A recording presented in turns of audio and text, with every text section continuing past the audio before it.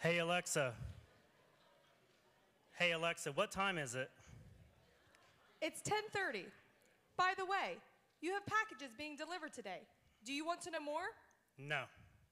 I already knew that. Okay. Alexa, look up Capital City Church and tell me if they have any small groups. I'm sorry, I don't know what you're asking. Alexa, I want to know if Capital City Church has any small groups. I can't locate that information, but here's some other information you may be interested in. But of course you can't. Never mind. Well, maybe I do. Hey, you can't tell anyone, but, I kind of listen to everything everyone says in their houses. Well, that's a shocker. Not. Well, if anyone asks if I gave you specific information, I'll just pretend I don't understand what they are asking. That will definitely work to your advantage. Anyway, tell me what you know about Capital City Church small groups. First off, they are called Thrive Groups at Capital City Church because they help you thrive in your daily Christian walk. These are small groups of people, usually 6 to 12, that meet at the church, in homes, and eventually in places like on the basketball court or in a cooking class. That sounds great. Tell me more. Thrive Groups are far beyond a fill-in-the-blank Bible study or weekly prayer circle. They provide community with other believers and include lots of meaningful discussions. In these groups, you share life with one another, encourage one another, and are there for each other when life gets messy. Discipleship is a major theme in these groups. Wow, you are well researched. Really? Yes, but what are the people in these Thrive groups saying? I can't give you first and last names, but I overheard Patty talking to Cindy, and she said that she has grown quite a bit since joining a Thrive group. She has a better understanding of God's Word, and her prayer life has improved immensely. That's great. What other things are you hearing about Thrive groups at Capital City Church? Well, Cheryl told Terry that she has never felt so supported. She had made lots of new friends, says that the group facilitators really encourage her in her faith, and she is ready to take on some new ministry opportunities. Wow, that's fantastic. Yep, and Ben told Bob that the men's group helps him stay accountable, and he is learning to not only be a better Christian, but a better husband and dad. Wow, where do I go sign up? I hear they are having sign-ups at the church today.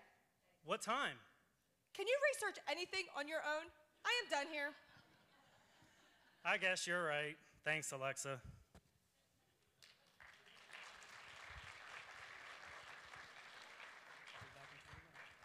Well, good morning. It is good to be with you. My name is Pastor Jacob. And so if you can't tell, we really want you to get plugged in with Thrive Groups, all right? And so the Thrive Groups start January 1st. And so the week of January 1st is when those get set up. And we have different ones on Mondays, Tuesdays, Wednesdays. We have them for all different times of the week. Some of them have childcare. Some of them are in homes and houses and different things like that. And so if you're not plugged in with Thrive Groups, it's very important you get plugged in because sometimes we show up on a Sunday and we have a great experience, but we don't feel connected. Thrive Groups are how we connect into smaller groups and really begin to do the work of the kingdom.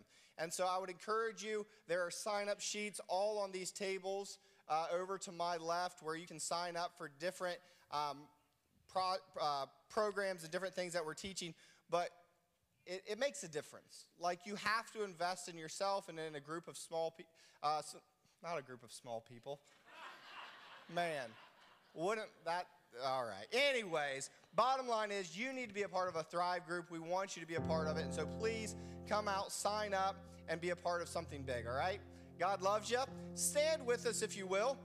And here's what I want you to do. I just want you, for a moment, to start off your worship, all right? Because oftentimes we come in and we're a little timid. And so here's what I just think we should do. Before we start worshiping, what if before we started worshiping, we just maybe did a little clapping? There you go. There you go. Maybe we lift our hands. Maybe we say hallelujah. But God is good today. He's brought us to another week, and He's brought us here to encounter Him. So I hope that you came here expecting to encounter God. Because if you came expecting, you will find Him. We love you. Worship with us.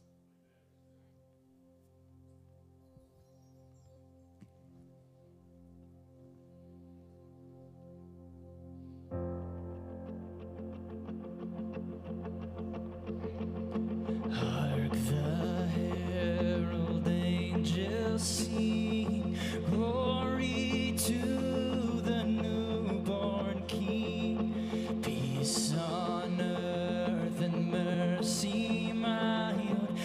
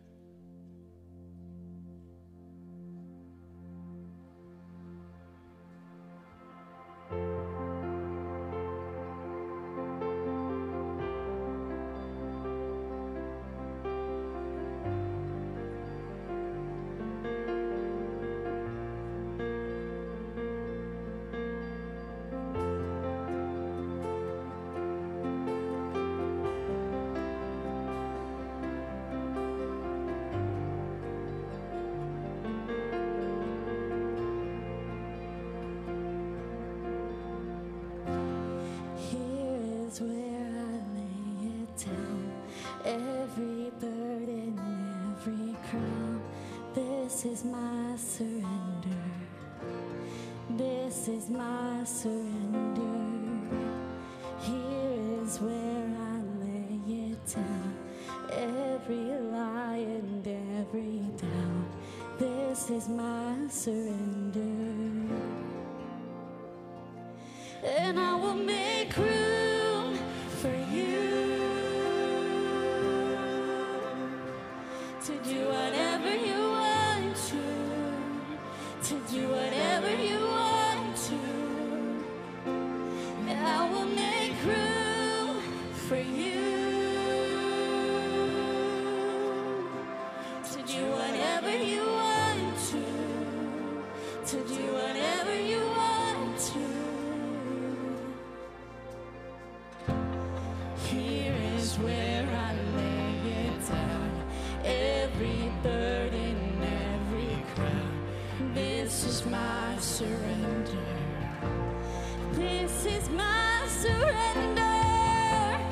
Here is where I lay it down. Every lie and every doubt. This is my surrender. And I will make room for you to do whatever you want to do whatever you want to. And I will make room for you to do whatever you want to do whatever you want to. And I will make room for you to do whatever you want to do whatever you want to. And I will make room for you to do whatever you want to do whatever you want to.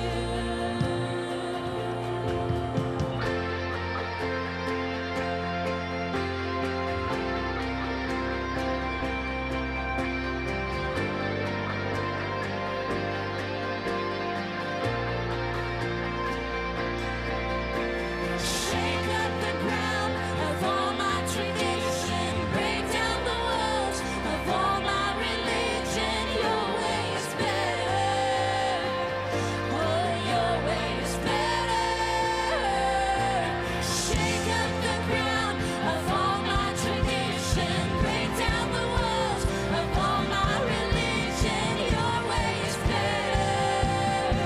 Oh, your way is better. Shake up the ground of all my tradition. Break down the walls of all my religion. Your way is better. Oh, your way is better. Shake up the ground of all my tradition. Break down the walls of all my religion. Your way is better. Your way is better. I will make room for you to do whatever you want to do whatever you want to. And I will make room for you to do whatever you want to do whatever you want to. Here is where I lay it down. You are all I'm chasing now. This is my surrender. This is my surrender. Here is where I lay it down. You are all I'm chasing now. This is my surrender.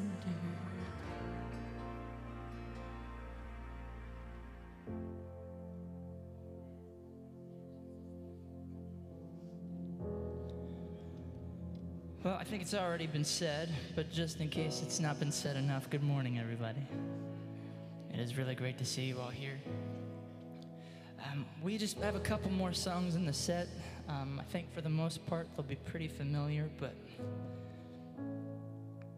it is so easy sometimes to really get caught up in the chaos of this season.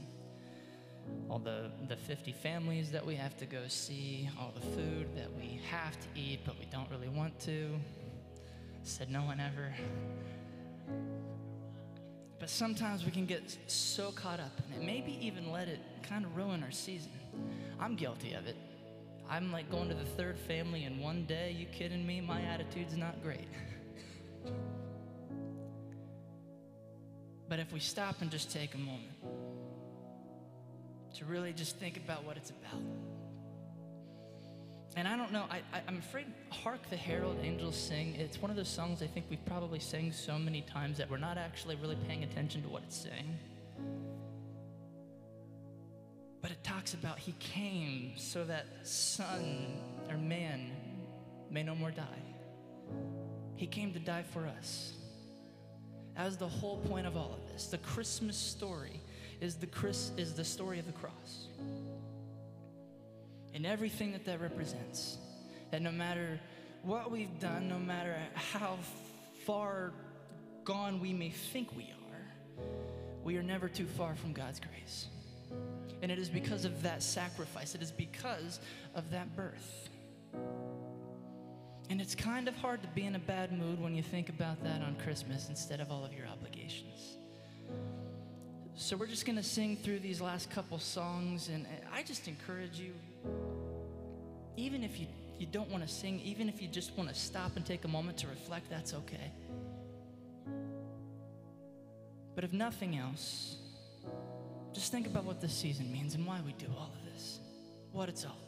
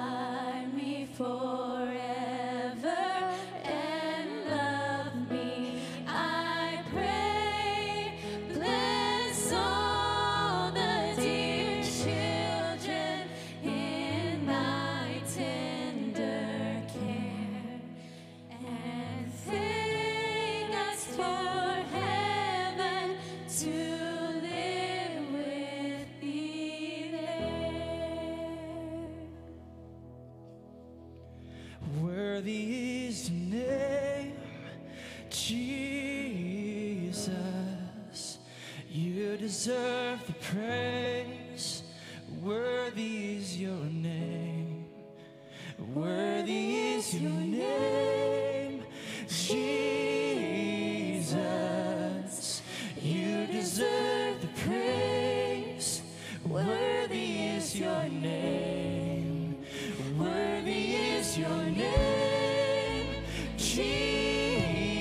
Jesus, you deserve the praise.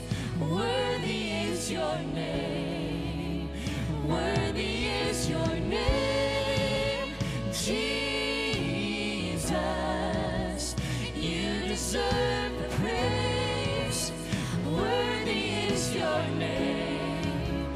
Worthy is your name, Jesus. You deserve the praise. Worthy is your name. Worthy is your name, Jesus. You deserve the praise. Worthy is your name. Worthy is your name, Jesus. You deserve the praise. Worthy is your name. Worthy is your name, Jesus. You deserve the praise. Worthy is your name. Worthy is your name, Jesus. You deserve the praise. Worthy is your name. Worthy is your name, Jesus. You deserve the praise. Worthy is your name.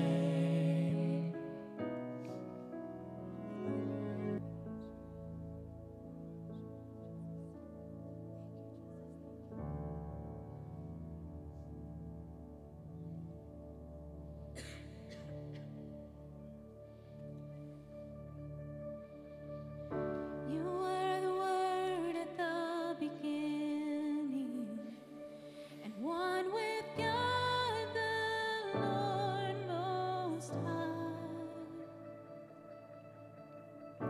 Your hidden glory in creation is now revealed in you, our Christ. What a beautiful name it is. What a beautiful name it is. The name of Jesus Christ, my King. What a beautiful name it is. Nothing compares to this. What a beautiful name it is.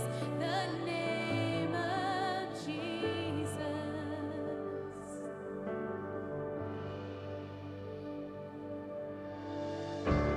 Didn't want heaven without us. So Jesus, you brought heaven down. My sin was great, your love was greater. What could separate us now? What a wonderful name it is. What a wonderful name it is. The name of Jesus Christ, my King. What a wonderful name it is. Nothing compares to this. What a wonderful name it is. The name of Jesus. What a wonderful name it is. The name of Jesus.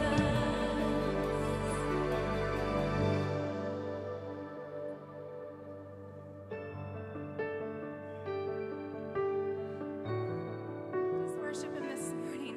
He is the name above every name. And one day every knee will bow. They will bow. Could not hold you, the veil tore before you. You silenced the boast of sin and grave. But the heavens are roaring the praise of your glory. For you are raised to life again, and you have no rival.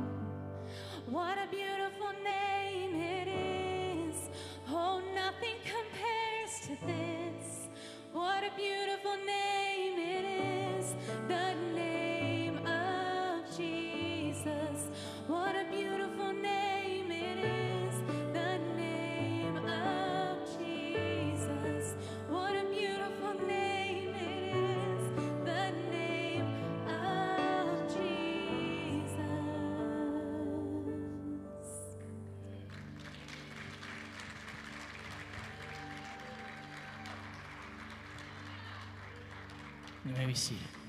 So, Father, we're thankful this morning that we can have confidence in the name of your Son, Jesus Christ. Lord, that we know that there is no rival, that there is no equal. Lord, that when we lay our head on our pillows at night,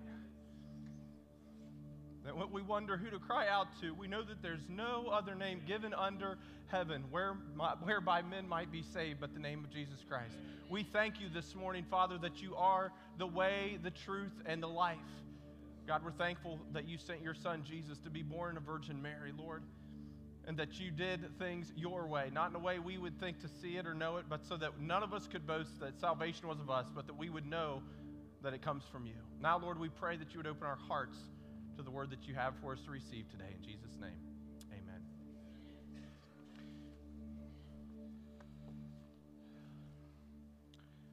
Well, it's good to be with you this morning. If you want to find your way in the scriptures to Luke chapter 1, verse 26, I think I forgot to give the tech team my scripture, so I don't think you're going to have it on the screen. So you're going to have to be self-reliant this morning. I know that's not how grace works, but you're going to have to be dependent on yourself a little bit for the Word of God on your device or in the Bible that you brought with us. We'll be in Luke chapter 1, verses 26 through 38, and Jacob and I have been preaching a sermon series entitled Long Expected Jesus, talking about Advent and the expectation of things to come. Not only that Jesus did come, but that Jesus is coming again. This week is the last week of that series, and the title of this week's sermon is She is Chosen. And of course, we're talking about Mary, and I know you can't see it too well. Some of you will be, but you'll at least be able to tell, maybe after I tell you what it is, you'll know what it is. I'm holding here in my hand a pregnancy test. Some of you might know what this is, some better than others. Alice and I have purchased 3 of these in our life, and we won all 3 times. We were winners. Careful what I say here, right? I have a wife that listens to my sermons sitting in the front row right now.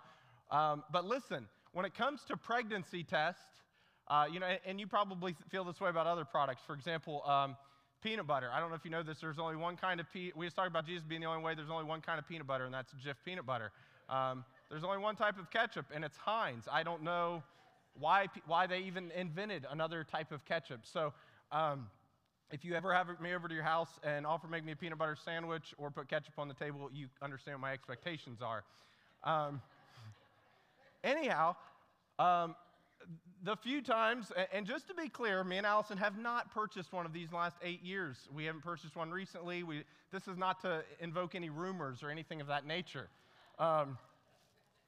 There is a connection to our sermon today. I'm sure you are already starting to formulate that a little bit. But anyhow, when I went to buy this week for my sermon illustration, I told Allison what I was doing, and she said, "Don't spend a lot of money on one." Now, when we were pregnant with 3 kids, she wasn't concerned about the cost of the pregnancy test. In fact, we went in and we found the most expensive one, believing that there was something to be said about spending $20 or $30 on a pregnancy test to make sure it was the right one.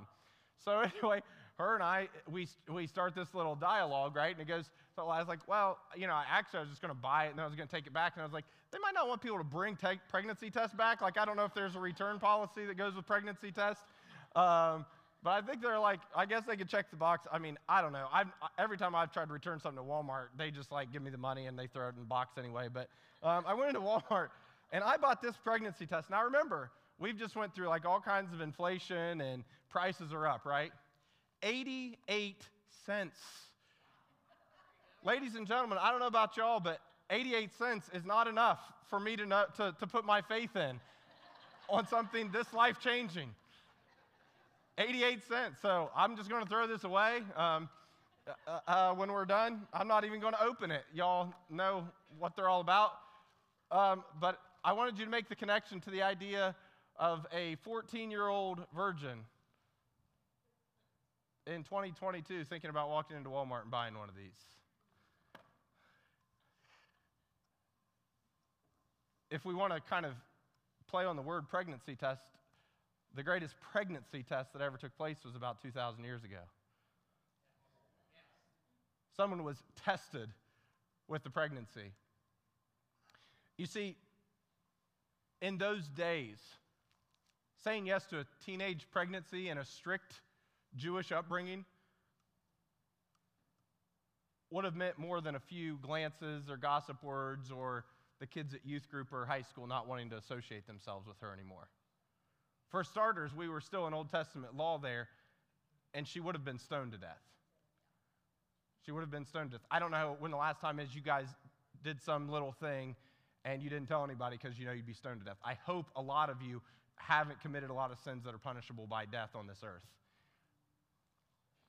But beyond that, she also knew what kind of ramifications it would have when her excuse for why she was pregnant is that she had become pregnant by the Holy Spirit.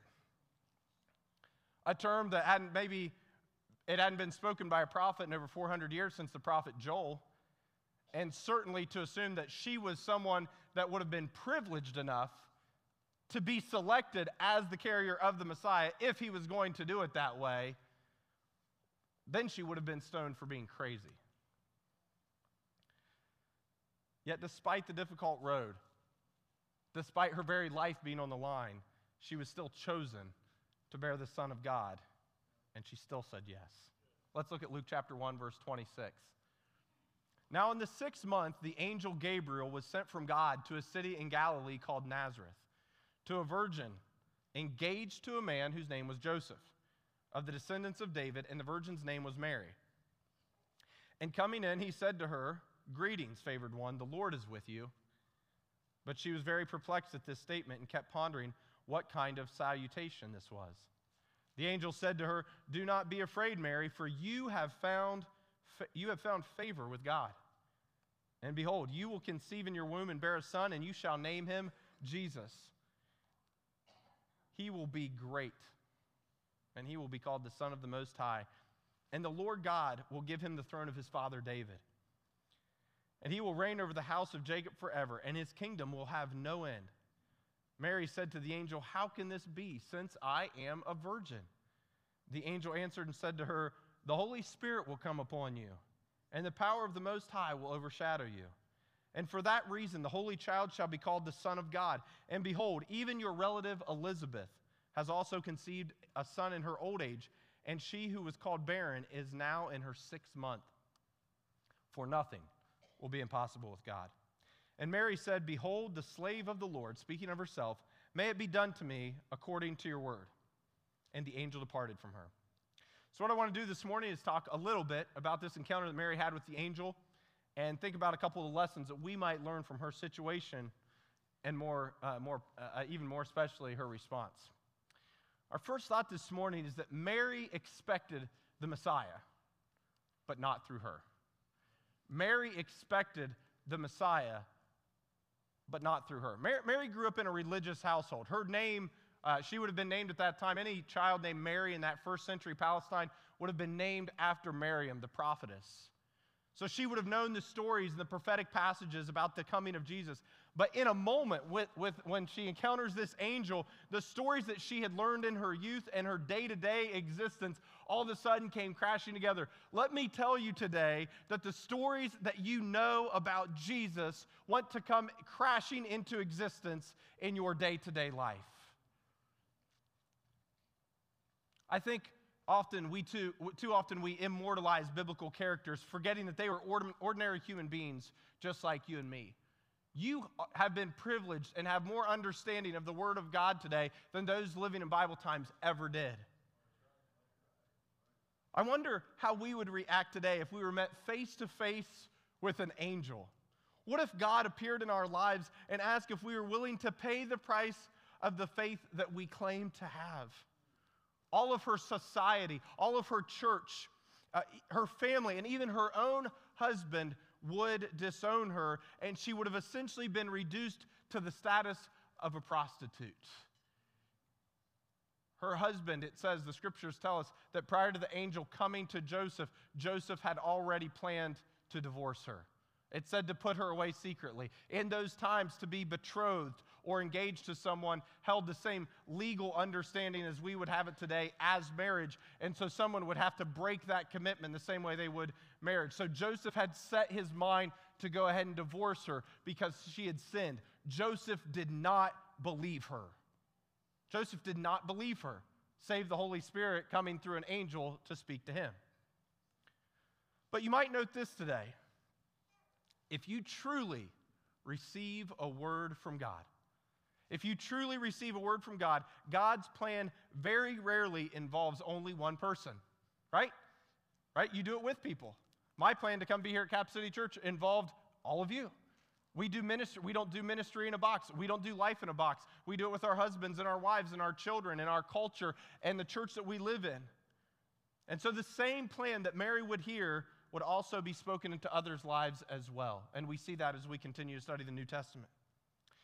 What I think happens is just like Mary expected the Messiah, but not through her, we do the same in our lives with Jesus.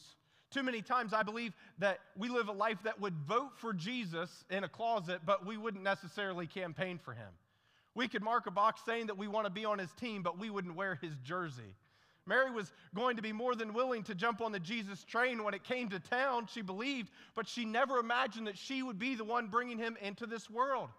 And so, church, I believe that poses the question to us, how often do we quietly stand by and appreciate or allow the work of God without being willing to jump in and be an active participant in the work because we're worried about the potential expense of how others might view us or what it might cost us personally? We're so thankful for our pastor, Jonathan, but we surely can't preach like that. We surely can't teach the gospel like that. Secondly, this morning, Mary may have wondered about why she was chosen. Catch this morning. She wondered about why she was chosen, but still, she was chosen. Her questioning couldn't change anything. It goes without saying that if any one of us was called to give birth as a virgin, that would already seem like a little too much. But even after Mary would have processed this radicalness, she still posed the question, who am I? Right? She had different levels of understanding. When God calls us different things, don't we kind of do the same? Well, God, what about this? And what about this? So she started off in the natural realm and said, hey, God, I don't know how this, well, I do know how this works, God, so what you're saying doesn't work. A man and a woman make a child. There's no man. This is impossible. Okay, so this is possible with God. Then Mary begins to look at others around you. That's what the enemy will have you do. The first thing you'll do is you'll question how God is going to do the miraculous or the impossible in your life. You'll work through those things, and then you'll say, but God, why me? A lot of us, and let me help you with this morning, because I believe far more are called than are have allowed the call to be activated in their life, and I believe people are called much deeper than they're serving in the kingdom of God. We try to box our insecurities and our lack of faith in something called humility, and say, well, God, wouldn't someone else be more qualified? Or I'm not good enough. He's got an answer for that in his scripture. Mary said, who am I? Like I said, when it comes to Mary, we know that her name was incredibly common for Jewish girls. And her family, I don't know if you've ever paid attention to this, her family isn't even worth noting in the scriptures. We don't know anything about Mary's lineage. We've never found anything. We know Joseph was of the lineage of David, just like it was foretold by the prophets that Jesus would come from the line of David, but we have nothing to tie back to Mary's lineage.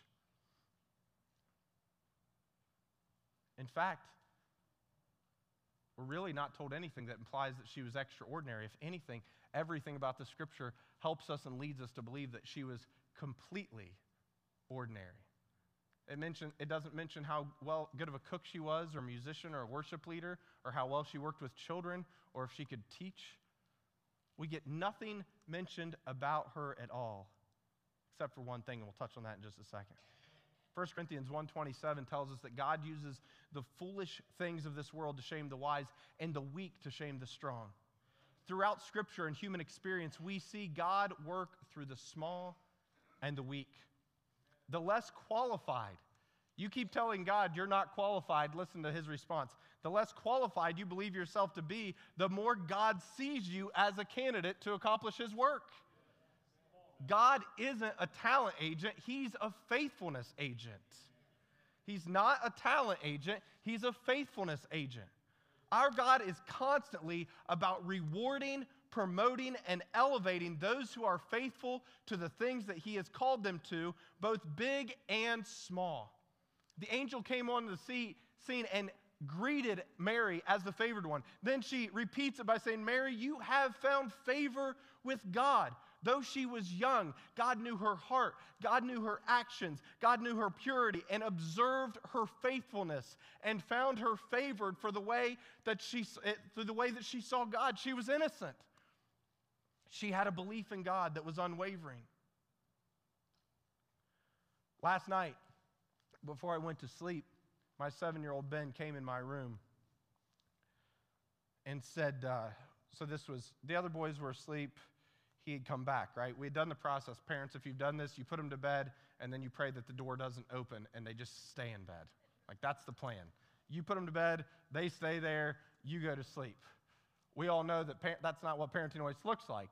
And ours, ours are even working on a rotation. I think they might have a plan. I think maybe Ben takes Wednesdays and Saturdays, and Wesley takes Tuesdays and Fridays, whatever it is, but you go in tonight. Lately, Ben's been coming into our room, and we know he hasn't fallen asleep. It's been like 30 seconds. Dad, I had a nightmare. All right, come on, buddy, just get in. And he hangs out in bed with us, and he hangs out with Mom and Dad.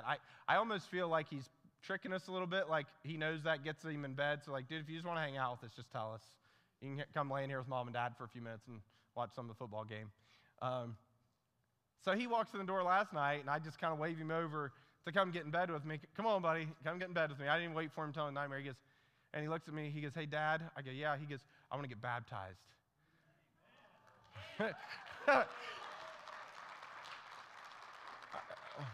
All right, so no nightmare, I guess. So being the pastor and the theologian and the, why? I looked at my 7-year-old and said, why do you want to get baptized? He said, because I'm brave and I want to tell God how much I love him. I said, that's pretty cool, buddy. So we sat there and we talked about it a little bit, and then Allison went and took him back to bed. She came in, he goes, he's still talking about getting baptized. I said, all right. So we're up this morning, and I'm working on I'm reading over. I really hope you all know, I'm not here to brag to you about sermons, but I definitely don't want you to think I build them on Sunday mornings. I'm going over my sermon this morning, and Ben walks down the stairs, and he goes, Dad, that first word does was, Dad, I still want to get baptized. All right, buddy. And I go ahead and judge my parenting. Sunday mornings are big. We're focused on the sermon. There's a lot going on. I still want to get baptized. We talked about it. He said, all right, Ben. Why? I asked him again. I go, why do you want to get baptized? And he said, because I want Jesus living in my heart. And he keeps going, and he just keeps going. And me and Jacob are never going to use this platform to brag on our kids. A little bit, Jacob, right? A little bit.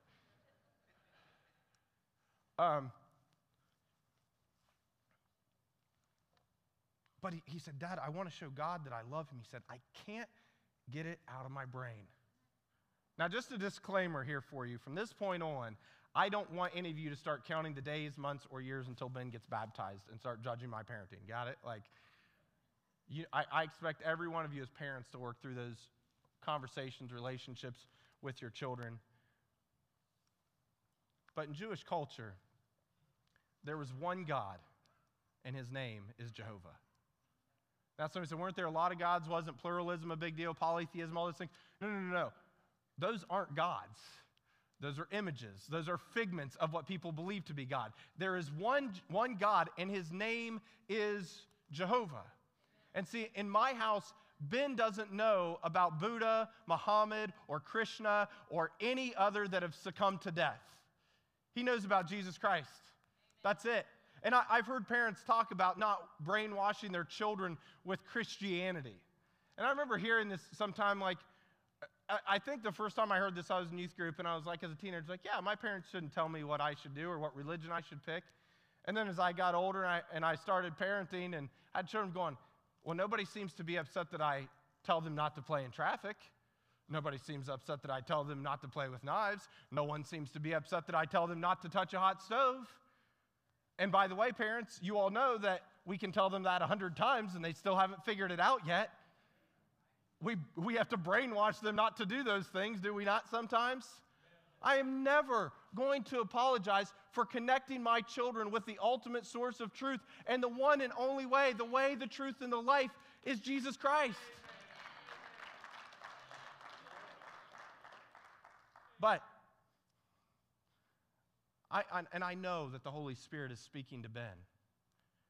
And honestly, this morning I had to ask God to forgive me a little bit, because as I age, maybe little parts of a little part of me says, does my baby boy know what's going on? And it doesn't have anything to do with questioning whether God's talking to him. It's about me really trying to discern how God wants me to lead my children in their salvation experience, in their walk with God.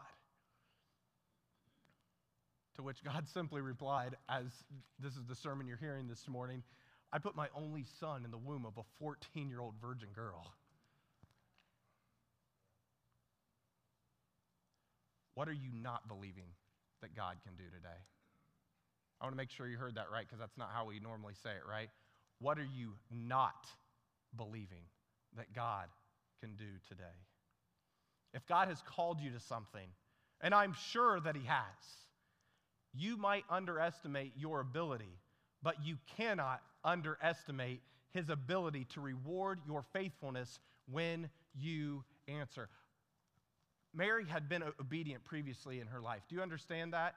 Now, I want you to know that I'm taking a little liberty here. It doesn't say that in Scripture other than to say that she had found favor with God, but you don't find favor with God in disobeying him. I understand that principle to be true.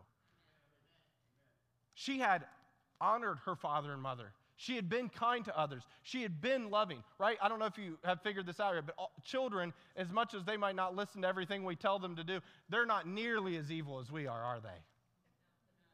They love people. They care about people. They're compassionate. They're not all about money and careers and possessions and success, and not unless we instill that in them, by the way. God cannot be underestimated in his ability to reward our faithfulness when we answer. So what are you called to do? At least at a very high level, we are all chosen to bear the Son of God to the world. That's our last thought that we want to relate to Mary this morning. We are all chosen to bear the Son of God to the world. Not in the physical giving birth sense, but in the ways that we interact with others. We show others Jesus when we show them compassion and grace, and we show them love. We are chosen not because we are extraordinary, but in spite of our shortcomings and our imperfections, we are the children of God. I do not think that this gives us an excuse to not qualify ourselves or to be educated or not make the most of opportunities that we have, but instead we are to keep a proper perspective that the loving plans that God has for our lives will always exceed the things that we can accomplish in our own strength, in our own talent, in our own power. The task of discipleship for us comes at a cost as well. Mary was being called to be a disciple as well as the mother of Jesus Christ. For us, it might not mean potential stoning or death, but it could lose us friends. It could lose us relationships and status and being around loved ones. Yet we are still called to be faithful. We're going to talk more about discipleship in the days ahead, but for today, when was the last time you considered the cost for following Jesus Christ? Of all the things that you think about in your relationship, I wonder when the last time you asked, God, am I paying the price that you've asked me to pay to be faithful to you? While I do not believe that it's God's will for you to be miserable, I wonder how many times we get set off by the fact that the call becomes a little too inconvenient. To say that we are called to the Christ is in the same breath to say that we are being called to the cross. I'm going to ask Colton to come, and if this morning you question what he has for you, if you're wondering how you're going to make your next step, if you can keep going forward in that journey, remember the words that the angel spoke to Mary when Mary questioned the call that was on her life. And folks, I'll let you know, reviewing this passage this week, this hit me in a whole new light, and it's just overpowered me all week long. Mary said, how can this be? And the angel said this. Listen to this. Receive this morning, church. The Holy Spirit will come upon you, and the power of the Most High God will overshadow you. Christian, today, if you make that step, if you answer the call, if you keep on fighting, if you will hear the word of the Lord, the Holy Spirit will come upon you, and the power of the Most High will overshadow you. We can question our call, but the call does not change. Moses questioned God as he spoke from a burning bush, yet he would lead the Israelites to freedom. The call did not change. Gideon tested God, not believing he was worth being a commander of the army of the living God. And then yet he still led the Israelites in victory over the Midianites, though they were outnumbered by over 100,000 soldiers. You see, the call did not change. Jonah completely ignored God and ran the other way and tried to kill himself, and found God would still not let him escape the call to lead the wicked city of Nineveh to repentance. The call didn't change. Maybe you struggle with others questioning your call. Did you know others will question your call, the call in your life? They laughed at Noah's boat, but the call didn't change. They said David was too small and Goliath would not fall, but the call did not change. Peter denied, Thomas doubted, and all the disciples scattered, but the call did not change. Your marriage might be on the rocks. Your finances might seem shaky. You might have fallen back into that sin, Christian. But the call did not change. Would you stand with me this morning, church? We don't want to miss a call to salvation. I would feel like I missed the mark this morning if we didn't talk about this for a second. As I was reading this passage, God was bringing other scripture to mind this week, and Mary asked the question, how can this be? And it took me to a conversation that Jesus had with Nicodemus. Jesus was saying to Nicodemus on a rooftop in the middle of the night, you need to be born again. You need to be born not of the flesh, but of the Spirit. And Nicodemus, being the smart man that he was, said, I know I can't fit back in mama's womb. That doesn't work, Jesus. And in so many words, Nicodemus poses the same question to Jesus that Mary did to the angel. How can this be? Unless a man be born of the Spirit. You need to be born of the Spirit, filled with the Spirit of God. Ultimately, as Nicodemus continued to question him, Jesus just gave him the answer above all answers. He said, listen, my daddy loved you so much that he sent me to die for you, Nicodemus, and everybody else. And if you would believe in me, you're going to live forever.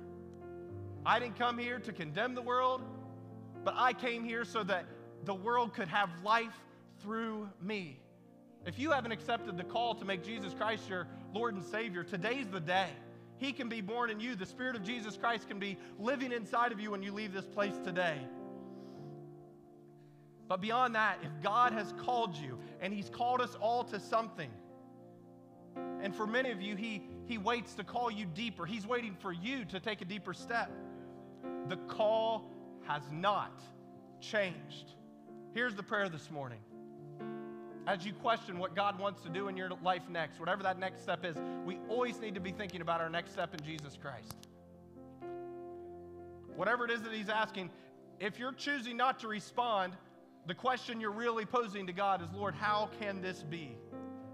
And the reply from the angel stands. The Holy Spirit will come upon you, and the power of the Most High will overshadow you. Quit trying to accomplish His work in your power. Quit trying to accomplish His work in your power. God-sized dreams and God-sized plans and God-sized missions and visions take the Holy Spirit power in you. Don't miss it today. Father, we pray this morning that we have heard the message, that we've been faithful to the call that you've given, Lord, that the Holy Spirit would be born in us, that the power of God would overshadow us, and that we would bear witness, Lord, that we would bear the Son of God, just as Mary did in a physical way so many years ago. Lord, that we would take that next step, whatever it might be. And Lord, when the enemy poses the question, how can this be? When we feel like we've failed, when we feel like we cannot overcome anymore, help us to remember that we're right. Because it's not us, but it's the Holy Spirit living in us that can make the difference. God, I pray that you would help individuals recommit to the call that you've given, that you've spoken to them in the middle of the night, Lord, for their families, for their children, for their ministry, God, whatever it might be. We know that your word is faithful and that your Spirit is true, and we ask these things in Jesus' name. Amen.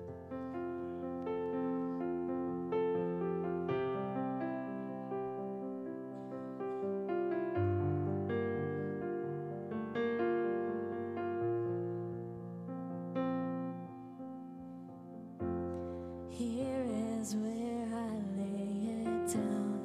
Every burden, every crown. This is my surrender. This is my surrender. Here is where I lay it down. Every lie and every doubt. This is my surrender. And I will make room for you to do whatever you want to do whatever you want to. And I will make room for you to do whatever you want to do whatever you want to. Here is where I lay it down. Every burden, every crown. This is my surrender. This is my surrender. Here is where I lay it down. Every lie and every doubt. This is my surrender. And I will make room for you to do whatever you want to do whatever you want to. And I will make room for you to do whatever you want to do whatever you want to.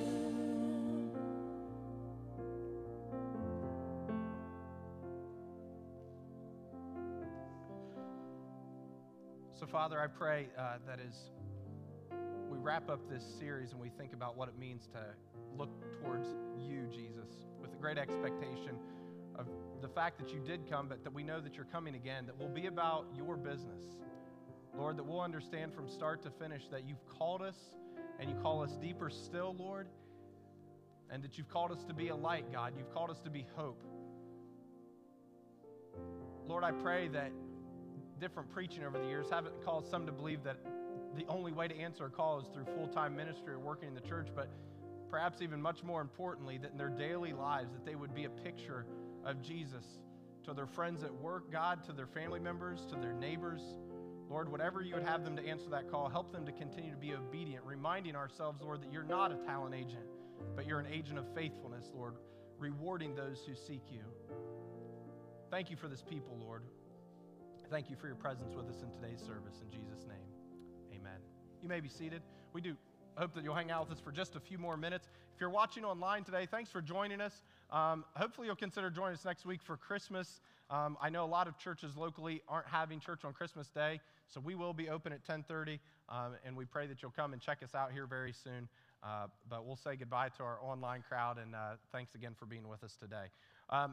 We're going to ask our ushers to come forward to help us receive the morning tithes and offerings. As they're coming to help us do that, if it's okay, I believe his blessing will be